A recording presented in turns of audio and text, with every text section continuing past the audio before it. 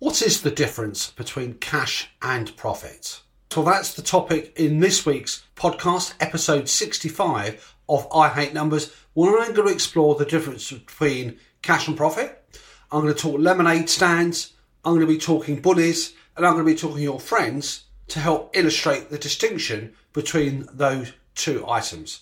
They're very important in a business. It's key to understand what the difference is, and that's what I'm going to be doing in this week's podcast episode. As a heads up, watch out at the end of the show notes where I'm going to be giving you details of a webinar session with guides and resources, and it's absolutely free, on how to take control of your cash flow using the ABC method. More of that towards the end of the podcast. Let's crack on with the show. You're listening to the I Hate Numbers podcast with Mahmood Reza. The I Hate Numbers podcast mission is to help your business survive and thrive by you better understanding and connecting with your numbers. Number-loving care is what it's about. Tune in every week. Now here's your host, Mahmood Reza.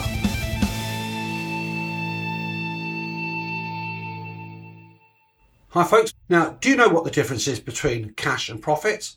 Most of us in business will think that businesses only need to make a profit for them to sustain, to last, to grow. And that's absolutely key. That's a long-term aspiration. But even despite making profit, many businesses do not survive. Many businesses do not succeed, even though they are making profits. Why should that be? Well, let's drill down a little bit further. Now, understandably, we go into business and we need to fix two key goals for ourselves in financial terms. And that is, one is to make a profit, and number two is to make sure we have got good cash flow that helps us sustain and move the business along. Let's think in terms of what cash actually is. Now, cash, as it implies, is the money that we can count in our wallets, the money that we can see in our pockets, and it's the money that flows through our bank accounts. So effectively, cash is the difference between what comes in, what comes out by way of flowing through your bank account. It's what you can use to purchase items. It's what you can use to pay yourself, to buy new equipment. Now, profit, on the other hand, is the difference between what you invest in a business, revenue minus the expenses, and obviously, aspirationally wise, we're always aiming for a positive profit. Now, we talked lemonade stands. I certainly mentioned them at the beginning of this podcast. So imagine you start a business and your business is running a lemonade stand. Let's say you shell out a tenner to start that business. You generate sales of 50 quid. You've made yourself a profit of 40 quid.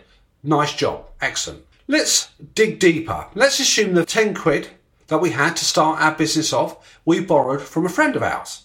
Now, our friend is cute, is sharp, and they're saying to us, we will lend you £10, but in return, we want to get £15 back. So that's £5 that you owe your friend in terms of interest, as well as owing them the original amount of money itself, which means your original profit of 40 has now dropped down to 35. Now, being a cute cookie, making sure that you actually can make that lemonade fast enough to sell, you decide to invest or purchase a juicer. Now, your friend also happens to have a juicer they're willing to lend to you, and in return for that, they want to have 20 quid for you to use that juicer of theirs.